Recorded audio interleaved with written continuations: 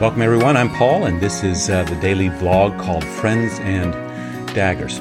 It's an opportunity where I can introduce to you a friend of mine from the Scriptures, a portion that comforts and never fails.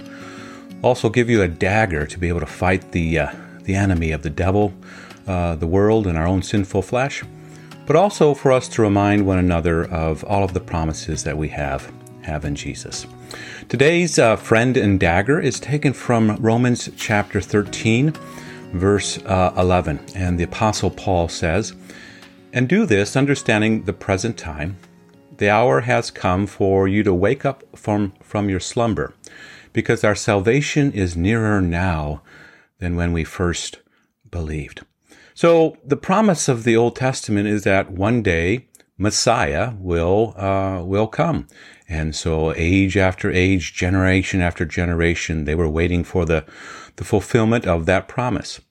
And in Jesus, we know that the time had fully come, Paul says, that God sent his Son and born of a woman, born under the law, to redeem those under the law, that we might receive the full rights of sons and daughters. And so Jesus has come.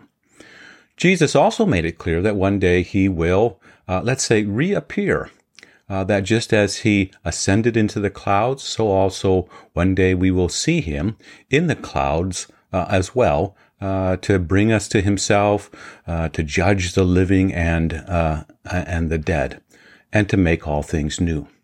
And in between those two times, Jesus is always coming to us. He's coming to us in his word, and when we go to worship to receive the sacraments there, Jesus comes to us, and we continually then receive all of his gifts.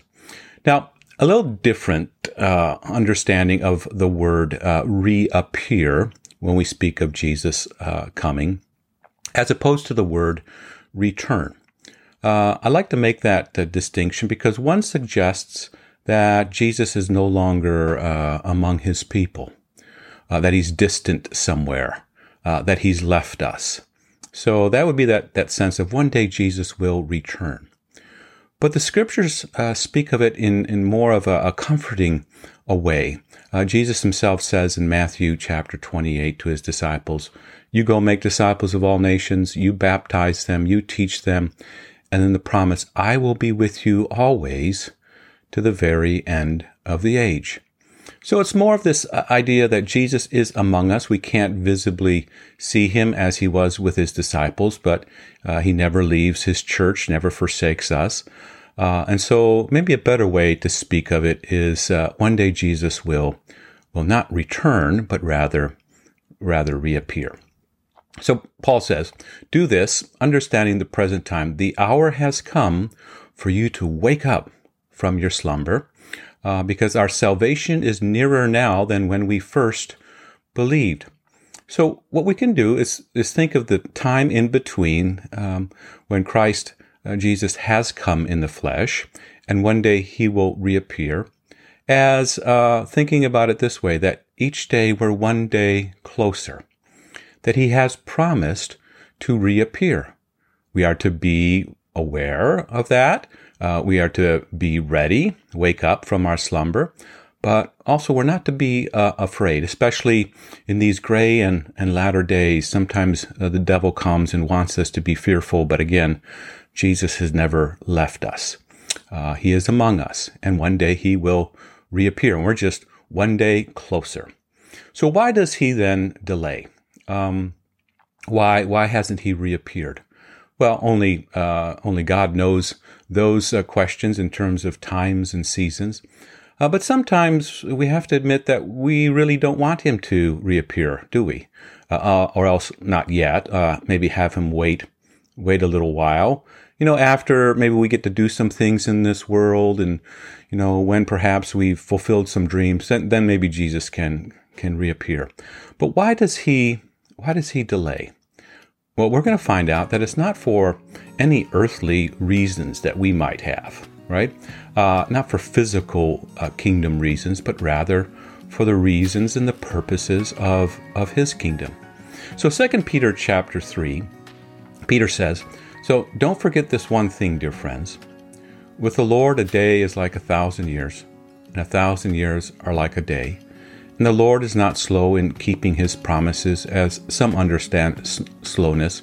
And then he says, he is patient with you, not wanting anyone to perish, but everyone to come to repentance.